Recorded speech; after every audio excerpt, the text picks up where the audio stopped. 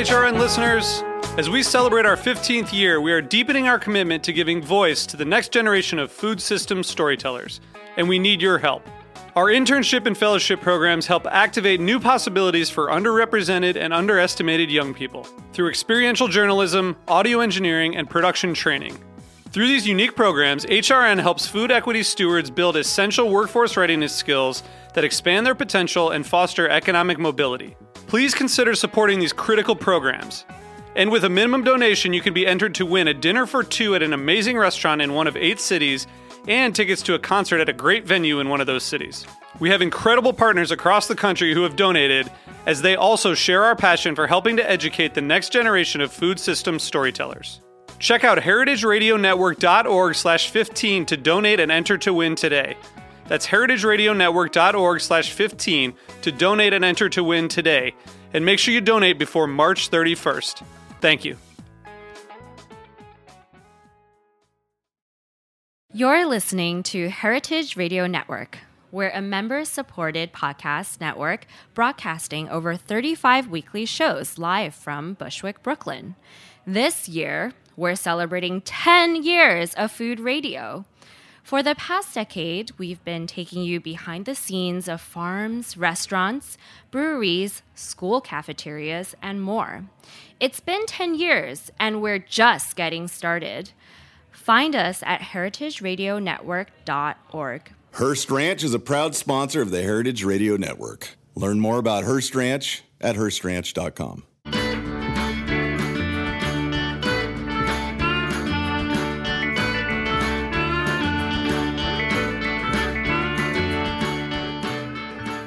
Welcome to Feast Your Ears. I'm Harry Rosenblum, and I love to talk with people about what they do and how it influences their personal food stories. This is a show about people, life, and food. If you're just tuning in for the first time, all the previous episodes of Feast Your Ears can be found in the archives at heritageradionetwork.org. This year marks Heritage Radio's 10th anniversary. Big thank you to everyone who came out to support us last week at the Brooklyn Botanic Garden. Nice to see you there. If you missed it, it's never too late to support Heritage Radio Network. Go to heritageradionetwork.org/donate. I'm thankful for listeners like you, and I'd love it if you'd leave me a review wherever you find this podcast. Today's theme, bitter. I'm bitter. About a lot of things. The older you get, as you come to see the new as silly, and the world turns out not exactly as you wanted it to be, you get bitter. You realize that those old guys before you, and they're looking at you when you were young, that was bitterness. Life not turning out how you expected? Bitterness. Bitterness doesn't have to be negative, however used to that interpretation we may be. I've come to love bitter flavors. Vinegar, Italian espresso, lemon pickle, just about anything pickled, really. And then we come to bitter alcohols. In the 19th century, the French added quinine to alcohol to keep malaria at bay and issued bottles of the stuff to soldiers stationed in tropical colonial locations. Medicinal tasting for sure, and for those of us that like them, it's nice to have an excuse. They're bracing, mouth-watering, and with the explosion in popularity of bitter liqueurs, it's a great time to be interested in and consuming these once hard-to-find beverages. Most popular, I find, are the northern Italian flavors and colors. Once made red using the carapace of a beetle, there are now many options out there, and not all of them are made in the boot-shaped country in the Mediterranean. Nestled on DuPont Street in Brooklyn, on the far side of McGinnis Boulevard and co-located with Green Hook Gin, sits St. Agrestis. They're making bitters, Amaro, and their signature ready-to-drink Negroni and Spritz cocktails. I visited their soon-to-open tasting room last week to see what they're working on. I was listening to your most recent show. Yeah. Is it the 10th anniversary of It is. Heritage Radio Network? This is the 10th anniversary. We just had our gala on Monday. And it was at the Brooklyn Botanic Garden? Yep. How was it? It was great. I'm sure it was. It was a lot of fun. The food was, awesome. I mean, it was at the, what is that? The Palm House? Yeah. Awesome. Yeah, it was great. It was a lot of fun. So yeah, why don't you introduce yourself? Like when you meet somebody on a plane, what's your name? What do you do? So my name is Louis Catazone. I make Italian-inspired spirits and cocktails in Brooklyn, New York.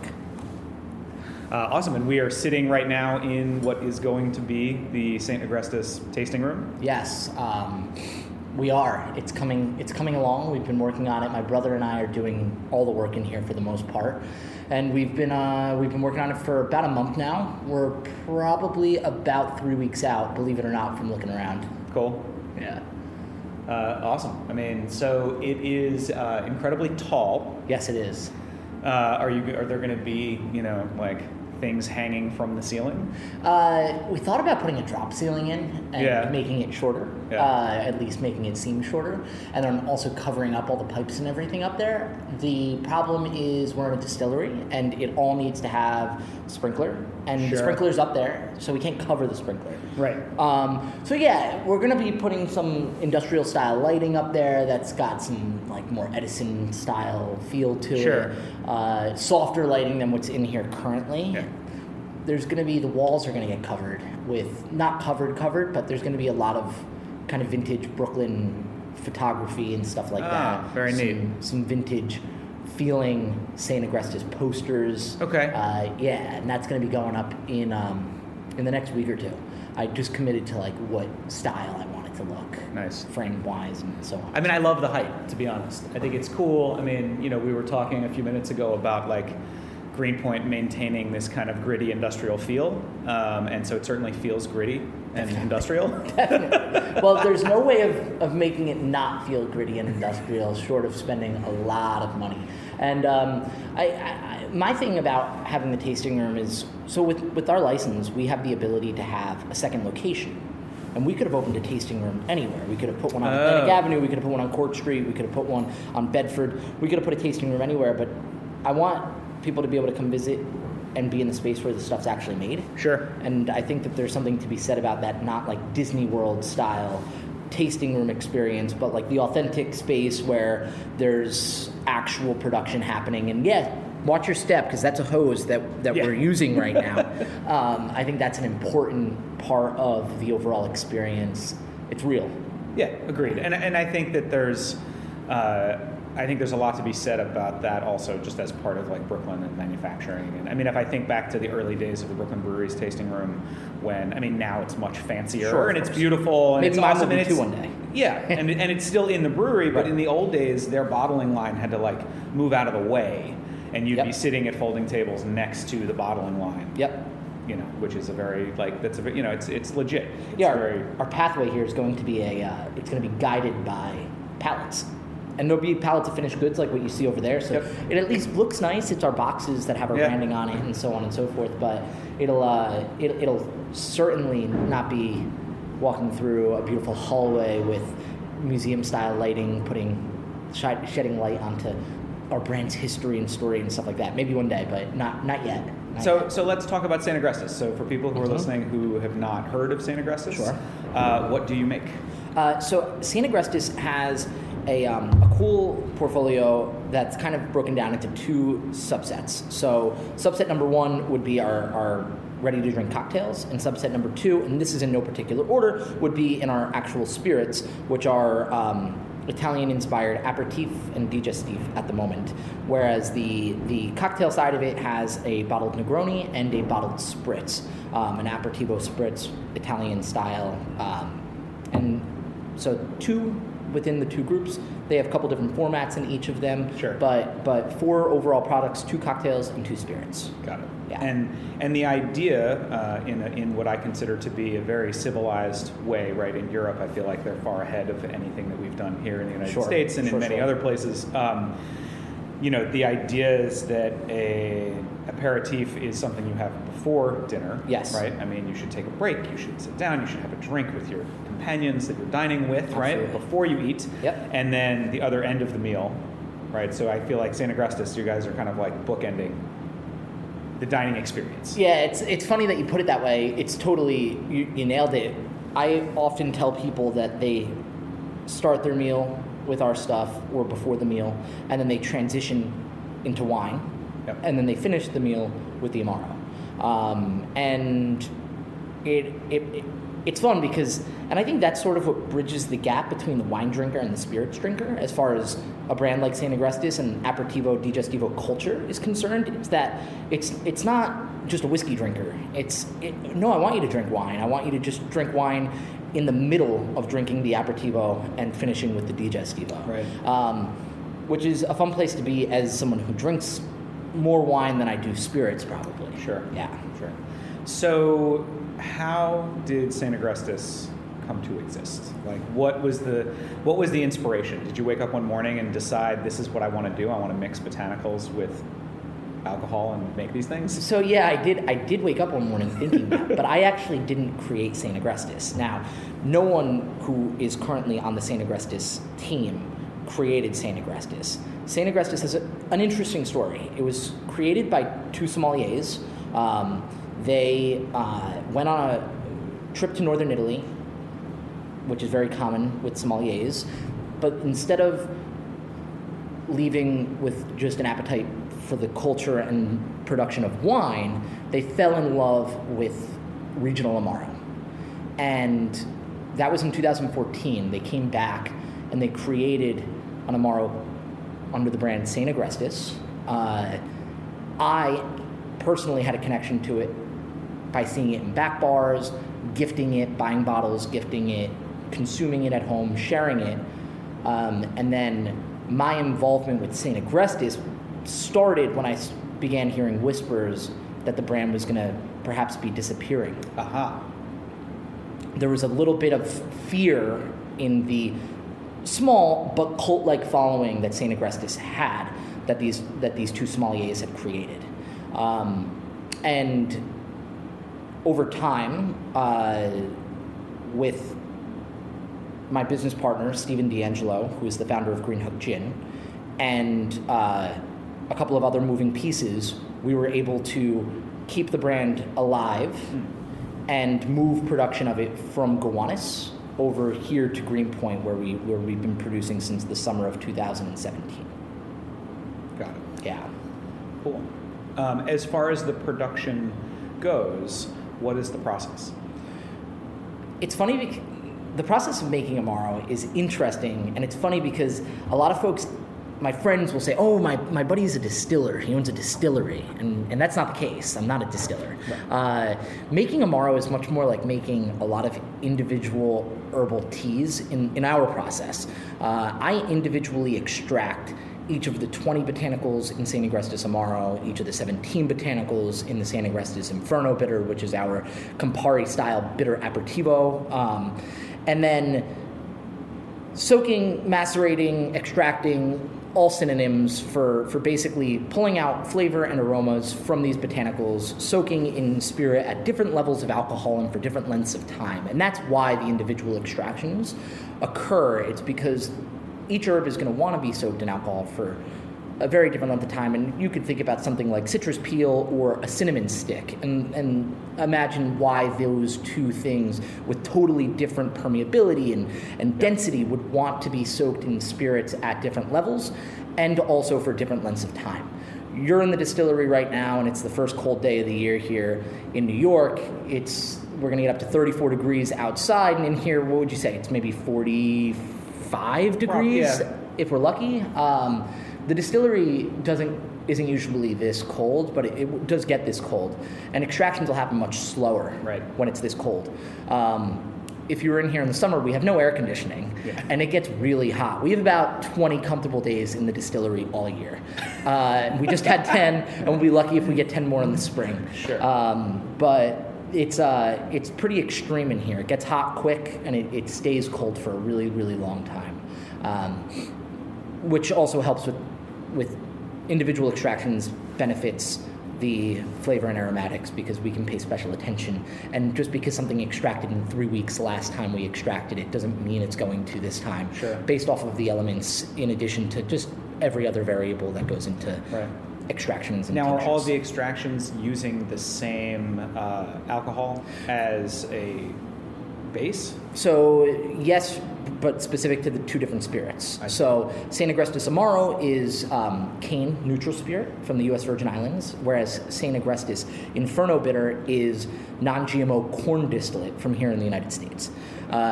Each of the 17 tinctures that go into the Inferno bitter are done with that non-GMO corn distillate.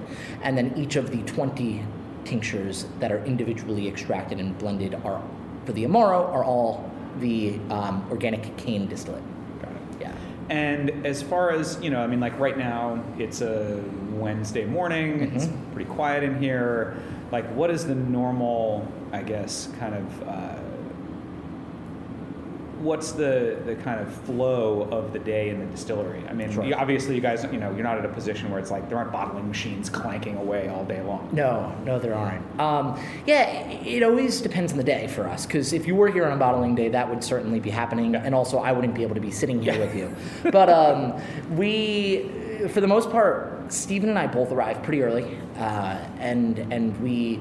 Do you find that hard as someone who also is then out sharing your alcoholic beverages in the evenings before? Yeah, it's been an exhausting 3 years for sure. It hasn't been even a full 3, but it's been an exhausting 3 years in that, I was at Death & Co. and Amaro. They both have St. Agrestis on the cocktail list. I was out at both of those places last night. There were bartenders who were familiar with the brand from California at Death & Co.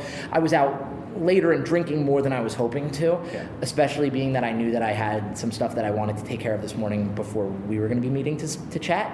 But yeah, it is a difficult balance, and I think it's something that is particularly surprising for folks who haven't really been on this side of the business, especially if they come from a bartending background and then they want to start creating spirits or create a brand of their own.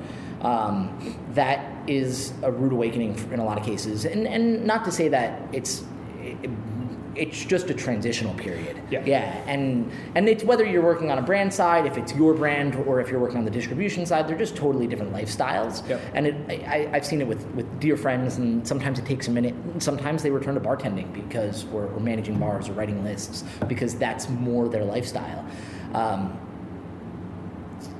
I'll get into like what a regular production day kind of looks like, but one thing that I really try hard to do is get out of the distillery late morning, early afternoon. There's a really tight window in this industry for when you can actually go see customers. Sure.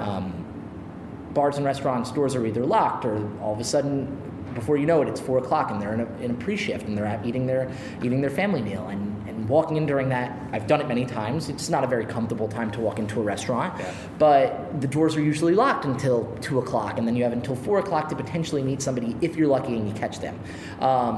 As far as sales, I try to be out of the distillery around noon every day and actively saying hello to existing customers and trying to introduce myself to new customers and setting up appointments, and usually that literally means just running around on foot. And that will go till about 5 o'clock, at which point I'll sit down and have a drink at a customer or a prospective customer.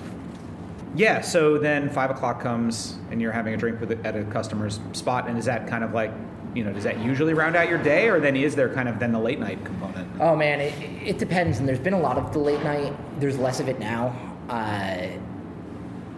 There's obviously a tricky balance with health, and sure, and it's delicate. But these days, I've been trying to get home between 8 and 9 at night, and I'm up before 6 every day. And some of that is getting here and doing production, and some of that is also been travel a lot recently. Other is trying to go for a run or hit the gym before a day of like serious entrenchment with booze begins. Tasting usually begins first thing in the morning. It's almost like before coffee taste. And because you're tasting the infusions to see where they're at in the process? Exactly. We don't pull the botanicals until that extraction is at its perfect point. And in every specific instance of that, there's obviously an under-extracted period, and then a perfect extracted period, which is pretty brief, and then an over-extracted period. Right.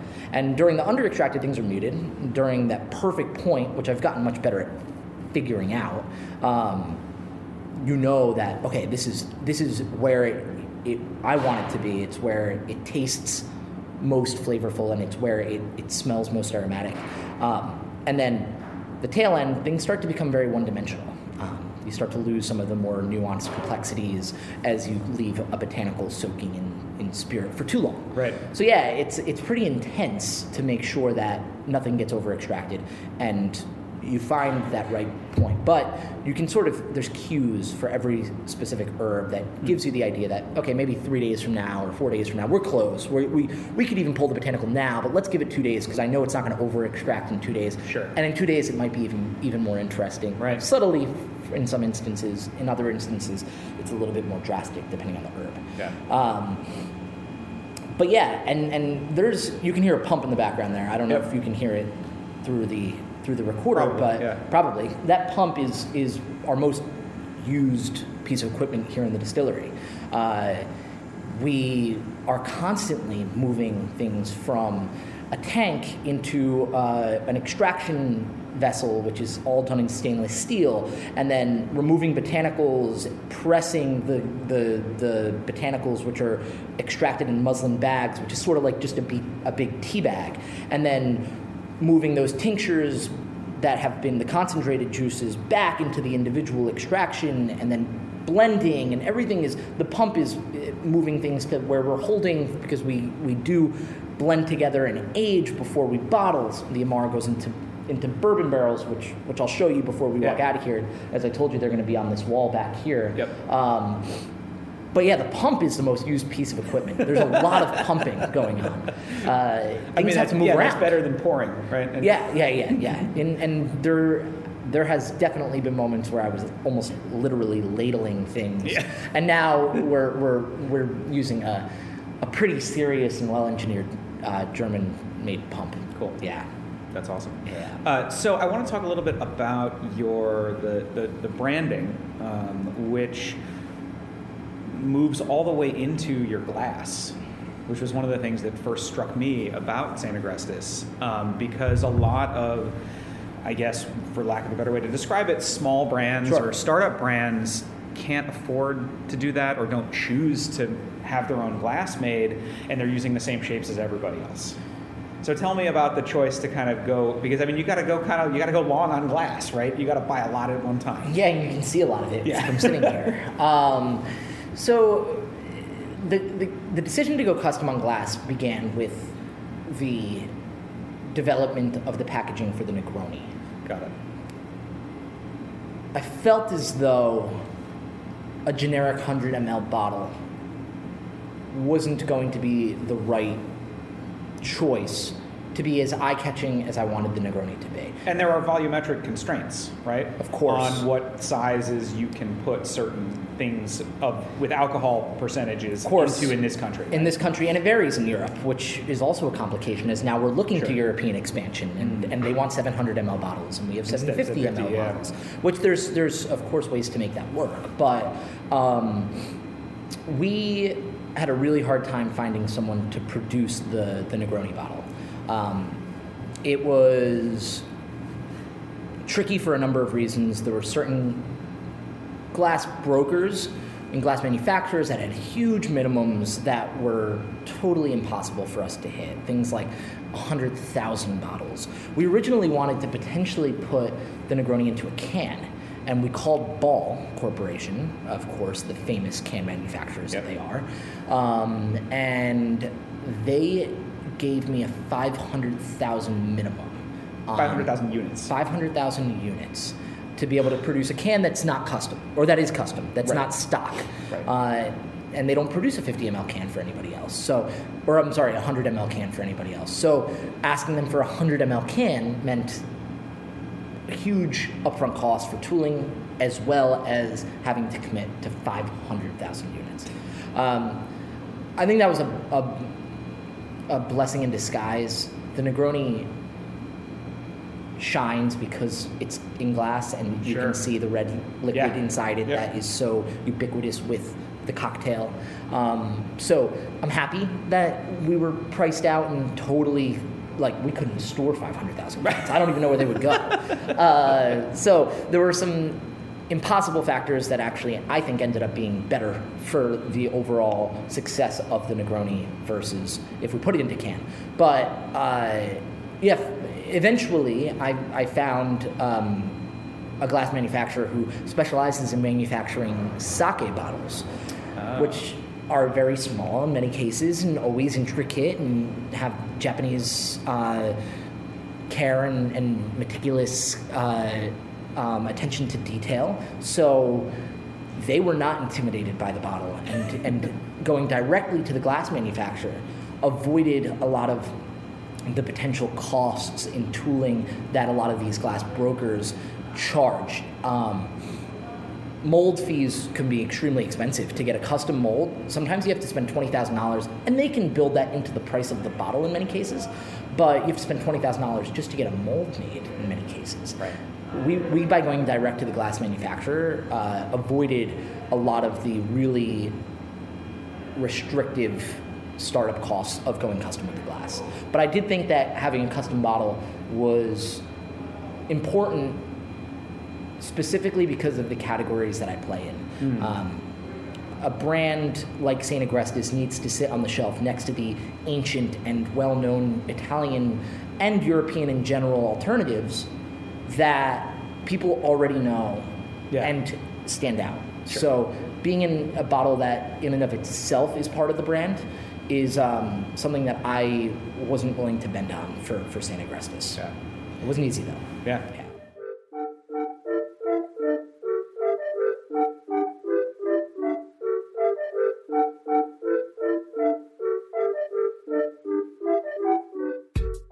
Hearst Ranch is a proud sponsor of the Heritage Radio Network. The Hearst family has been raising cattle on the rich, sustainable native grasslands of California's Central Coast for over 150 years. Piedra Blanca Rancho in San Simeon is the original Hearst Ranch, founded by George Hearst in 1865. George's son was the famous publisher William Randolph Hearst. In addition to being known for building the iconic Hearst Castle, William was, like his father before him, an avid rancher. In his words, "I would rather spend a month at the ranch than any place in the world." Thanks to one of the largest land conservation easements in California history, a joint effort with the California Rangeland Trust, the American Land Conservancy, and the state of California, the working landscape at Hearst Ranch will be preserved forever. Learn more about Hearst Ranch at HearstRanch.com. Are you enjoying this podcast? Heritage Radio Network has plenty more. My name is Linda Liu, and I'm the host of Feast Meets West, the show that celebrates Asian culture through the lens of food here on HRN. Listen to episodes like The Evolution of Chinatown with Numwa Tea Parlor's Wilson Tang and New York Times' Elaine Chen. Catch our ongoing series, Women in Asian Food, and spotlight episodes with our heroes like Anita Lowe. You can find Feast Meets West wherever you listen to podcasts and on heritageradionetwork.org.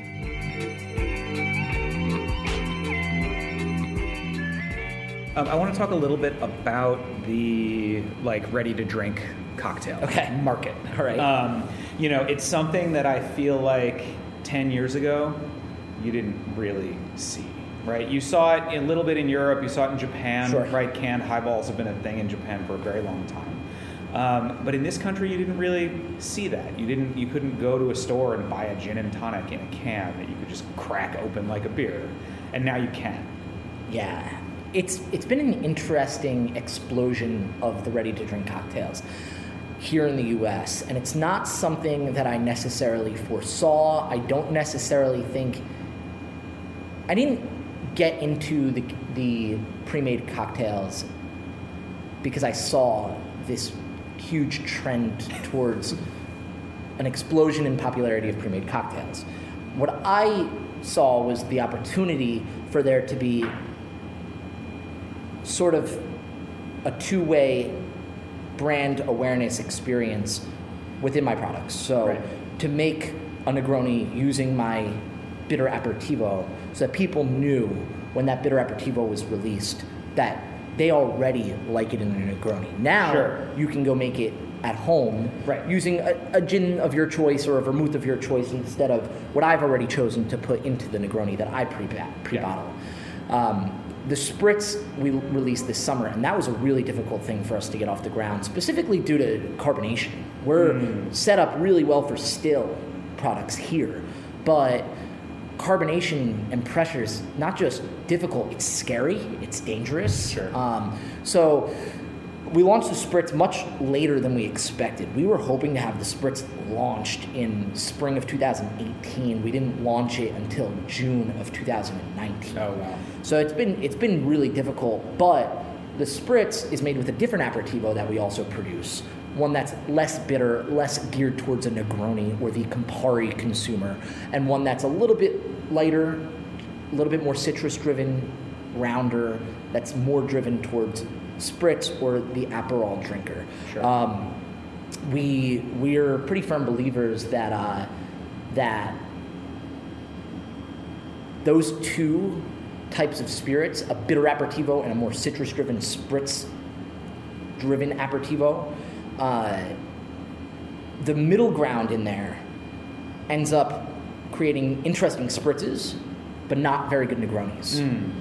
And in the development of the Inferno bitter, we had a lot of fun creating more and less bitter spritzes.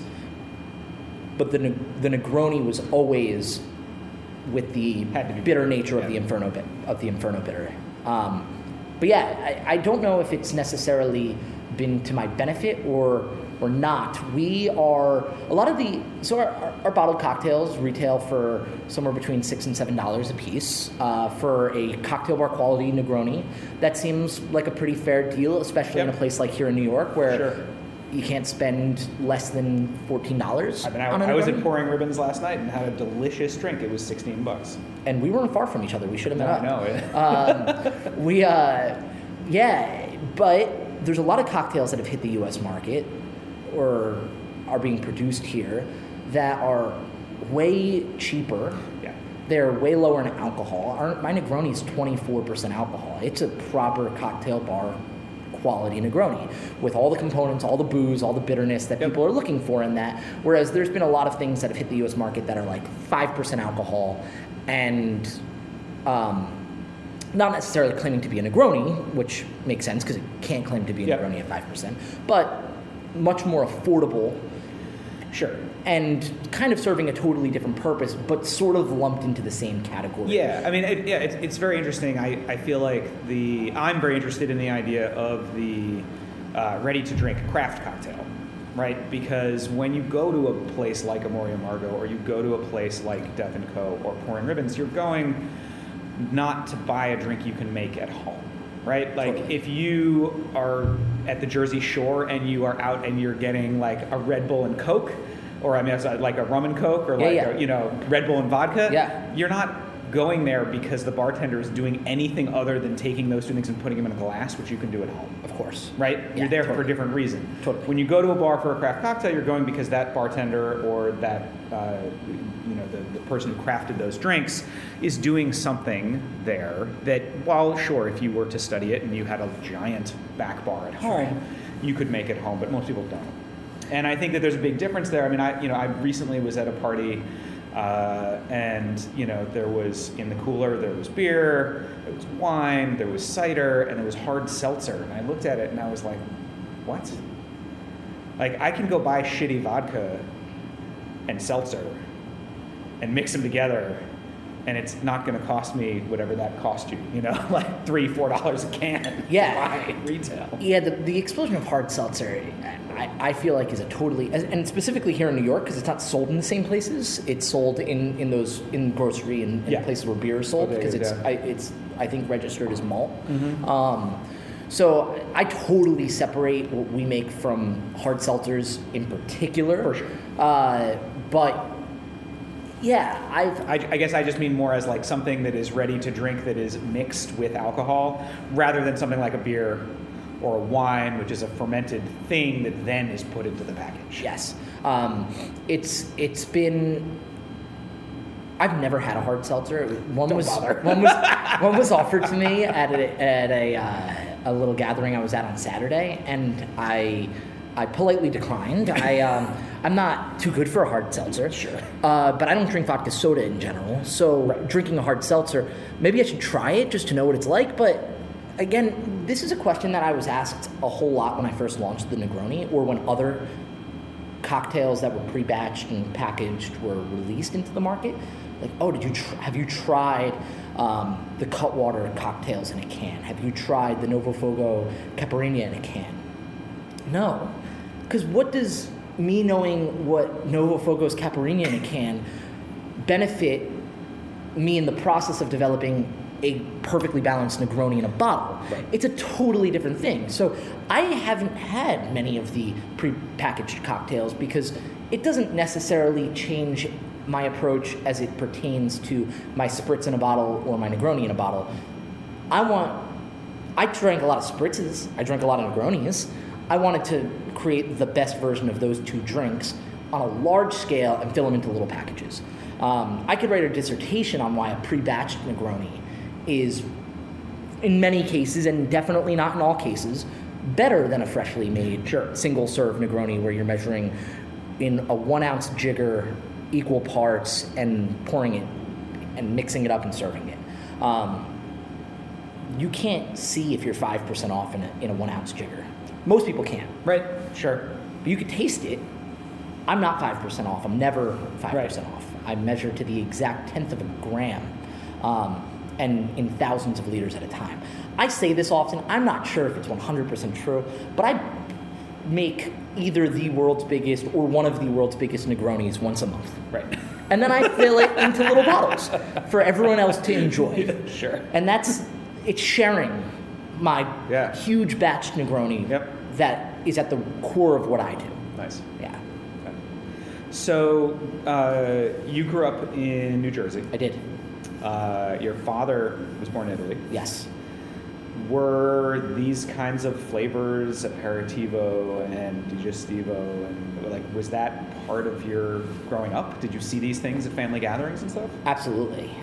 As far as Amaro is concerned, everyone in my family had a specific Amaro from Calabria called Amaro Silano.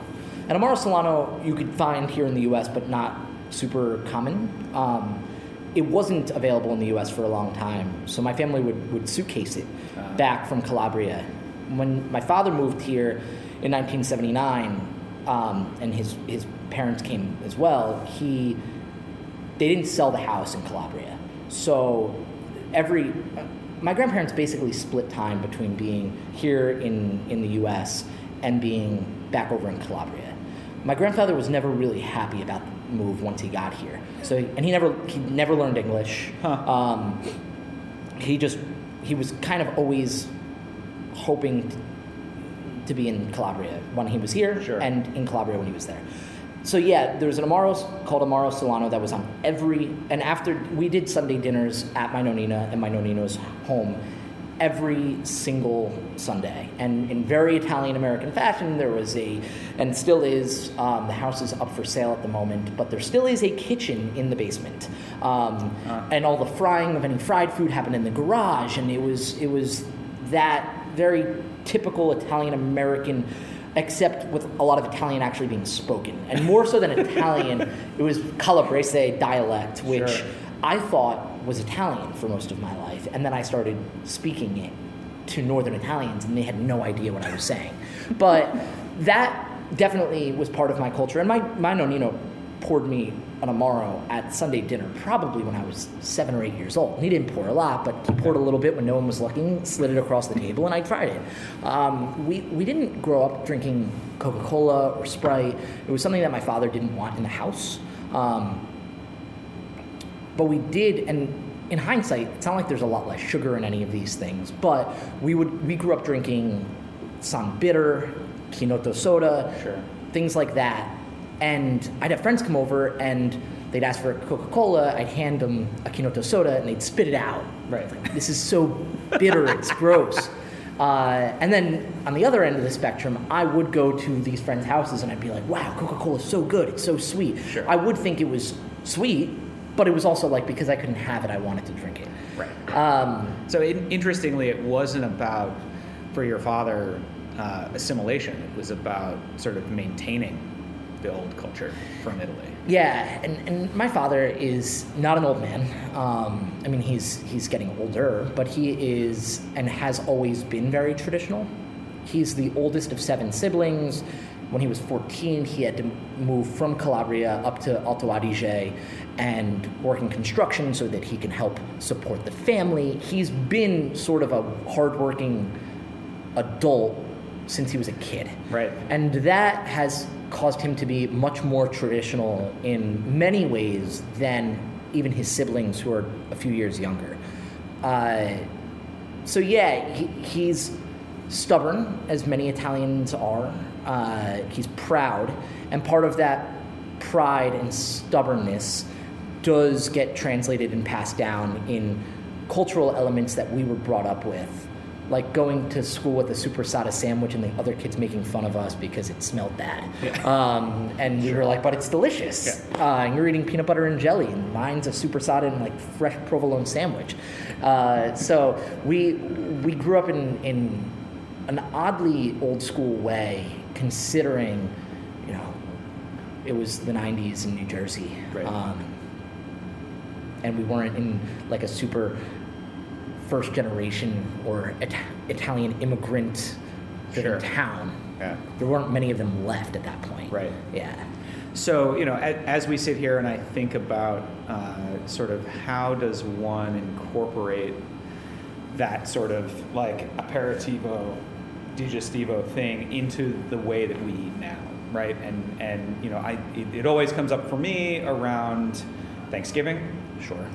Being a huge meal. So, you know, do you have recommendations for like a good aperitivo and a good digestivo for an American Thanksgiving meal?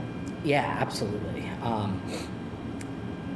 I am hard pressed to say, while I do drink many other Amari, and I do think depending on the time of year and the celebration and whatever, the mood, the weather, there's other Amari that are perfect for there's so many Amari that one's perfect for every night. It's cold out today. It was super cold last year here in New York on Thanksgiving, if you remember. There was no better end of meal drink than St. Agrestis Amaro, just on its own, on a cool Thanksgiving. If it's 60 degrees on Thanksgiving, which with the weather we have today in New York, it's very possible. It could be in the mid-60s on Thanksgiving, even though it's as cold as it is today.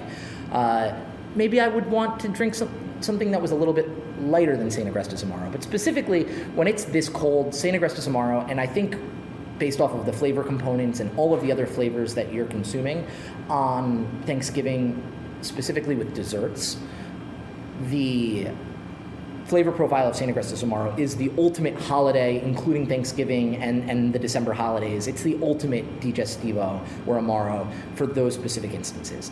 On the aperitivo side, there's so many fun options because it's less pure, in my opinion. A digestivo is almost always like, okay, drink straight up grappa, right, or straight up Amaro, or sip on a port.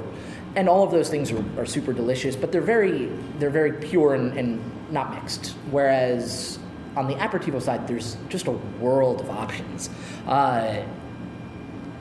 This is obviously very self-serving, and I've drank many other aperitivi I like drinking a pommeau or a pommeau spritz, or a pommeau with soda water, depending on the sweetness of it, pommeau and tonic, or a sherry and tonic on Thanksgiving before the meal. Ooh, sherry and tonic. Delicious. Yeah, it's a great way to get the meal started, too. There's a nuttiness about it and a warming component to it, but it's still light and refreshing and food-friendly. But on the St. Agrestis side, my favorite aperitivo cocktail, and it works particularly well during transition seasons. So before it's super cold out, I think drinking what I call an Amarocano before a meal is super fitting. And the Amarocano just replaces sweet vermouth in a classic Americano with St. Agrestis Amaro and maintains the Inferno bitter as the bitter aperitivo, poured in equal parts and then topped with soda water. It takes a really rich and spice-driven, robust digestivo like the Amaro and makes it, like I said, much more food-friendly and more of a classic aperitivo style cocktail. And it has all the nuts and bolts that you're looking for in an aperitivo with some bitterness, but also a lot of those really relevant seasonal spices that we're looking to consume during the fall. Cool. Any new or additional batched cocktails that you guys are working on? On the batched cocktail side, probably not. Okay. The Negroni is really just the flagship? The Negroni is the flagship. The Spritz didn't have a full spring and summer this past year because it did launch in June. So I'm really excited to see what we can do with the spritz and get it into more people's homes and coolers during the warmer weather as we get back towards that. But the folks ask me if I'm going to make a Boulevardier or if I do a Mescal Negroni. And those are cool concepts, but they're not inherently Italian. Sure.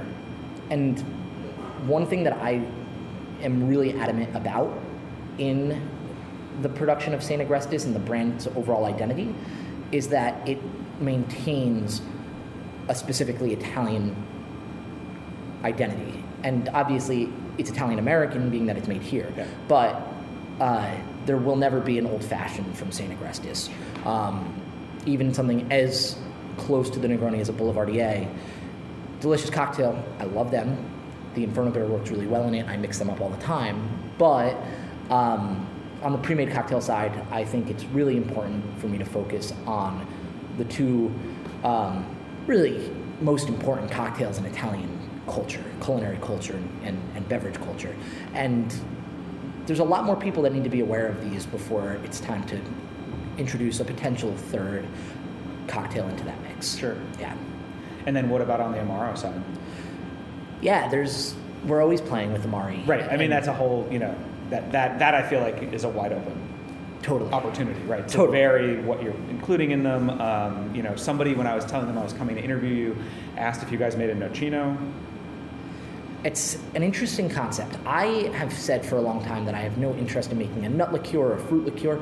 If we do one day, maybe. Right now, I'm not really interested in that. There are some delicious nocinos being made, and I quite enjoy drinking them. I enjoy the stories around them. There are a lot of very traditionally produced ones that are being reinvigorated or produced in Italy again and being introduced back into the U.S. And I think they're fantastic, specifically also on those Thanksgiving and Christmas time holidays, or holiday gatherings even. But no, we're not working on a nocino. We're not working on a limoncello, which, of course, here in the U.S., because so many of the Italian Americans here come from that Campania region where they drink so much more limoncello. Right. The Italian Americans think that limoncello is the most. In many cases, they think it's the only digestivo in Italy because of the strong culture that that's kind of been imported from Campania here. Sure. But it's not so much my passion. I also don't want to inundate the market with a lot of things. I want people to, again, like I said, I think there's still so many people who need to try the Inferno Bitter and try the Amaro. Yep. We're working on some other stuff. We now have a tasting room that we're building, and we'll be able to showcase some new things. But in the immediate future, there might be another aperitivo that comes out. That Paradiso aperitivo that goes into the spritz will eventually be released. We waited a whole year between releasing the Inferno Bitter after releasing the Negroni, and that proved to be one of there's built-in demand for the Inferno Bitter because people like the Negroni. Sure. So as soon as it launched, people were already familiar with it as a component in a cocktail that they had been drinking, which was a fun approach. I'm hoping that approach will work as well with the spritz, and people say, okay, I'll make my spritzes at home. I like drinking yours if I don't have a bottle of Prosecco at home or if I'm going to the park or the beach. But if I'm having a party, I'd like to buy a bottle of your aperitivo and a couple bottles of Prosecco and make my spritzes. So that's definitely the next and most immediate thing. We just launched a 50 ml Amaro, so a new format, new size. I'm going to give you one as a thanks for coming through. Thank you. Of course, easy enough. But some other interesting formats on what we already produce is more the focus than... I do love the small size, and I feel like there is something to that. Especially, what I love to do, it reminds me, it's not the same, obviously, different culture, but similar idea, but like Underberg, right? Totally. Comes only in those tiny little bottles. I think those are 20 or 30, 20. I think 20. Yeah, they're really small. They're tiny. But I love the idea that at a meal, like a Thanksgiving, you can buy a couple cases of those little things, whether it's those or whether it's a tiny Burnett or now your Amaro, and you can put one at every place. Yeah. Or you can bring them out on a tray at the end of the meal with the pie. or whatever it is, and everybody gets one. It's not, you're not pouring, everybody just gets their own. Yeah, there's something fun about that, especially with a digestif for something that's not being mixed. It's not like you want to pour it into a snifter. You could, but you don't need to. It's fun to be able to have an Amaro come out and exactly. That's a very romantic. I'm picturing it now, and it sounds amazing. A tray of pie and St. Agrestis Amaro. Yep. I think that would work. I'm getting ready for it. Yeah, I love that. I'm gonna do it. I love that. Very cool. Well, people can find out more about what you're doing at stagrestis.com. Yes. stagrestis.com. We just changed it from Saint spelled out -agrestis.com. Got it. St Agrestis. Both sites are up. If you end up on one, you'll get redirected to the other. But yeah, stagrestis.com, or on Instagram, where we're pretty active at st_agrestis. And then as far as buying the product, right now, are you only distributed in New York? No, we're distributed outside New York for sure. Our second strongest market will be California, and we're pretty well distributed out in California. My brother left his job in corporate America, not super corporate, but corporate America, to come work for us in July of 2018. He's been out there since then, getting the brand out there. So we have a strong presence in California, but we're in 15 states. Nice. We're just beginning to do some business outside the U.S. and British Columbia and some other Canadian markets, as well as Japan. And then 2020, looking towards some European expansion as well. We've had a lot of interest. Fantastic. Yeah. Well, thank you so much for taking time away from getting the tasting room ready. And so, rough estimate, will open for New Year's? Hopefully Thanksgiving. All right. Thanksgiving 2019. Yeah, Thanksgiving 2019. Great. It's not going to look much different from this, but there'll be a table and some other stuff in here. So cool. Thanksgiving weekend, Saturday and Sunday will be open, I think, for some tours and some tastings here in Greenpoint. Rad. Thank you. Amazing. Thank you. Thanks for listening to Feast Your Ears today. You can find out more online at stagrestis.com. That's stagrestis.com. You can follow them on Instagram at st_agrestis. And you can find Feast Your Ears, as well as lots of other great shows, at heritageradionetwork.org on iTunes, Spotify, Pandora, Stitcher, or wherever you get your podcasts. You can reach out to me if you have any questions. Email me, harry@thebrooklyn.kitchen.com. And you can follow me on Instagram at @thefoodballer. Talk to you next week.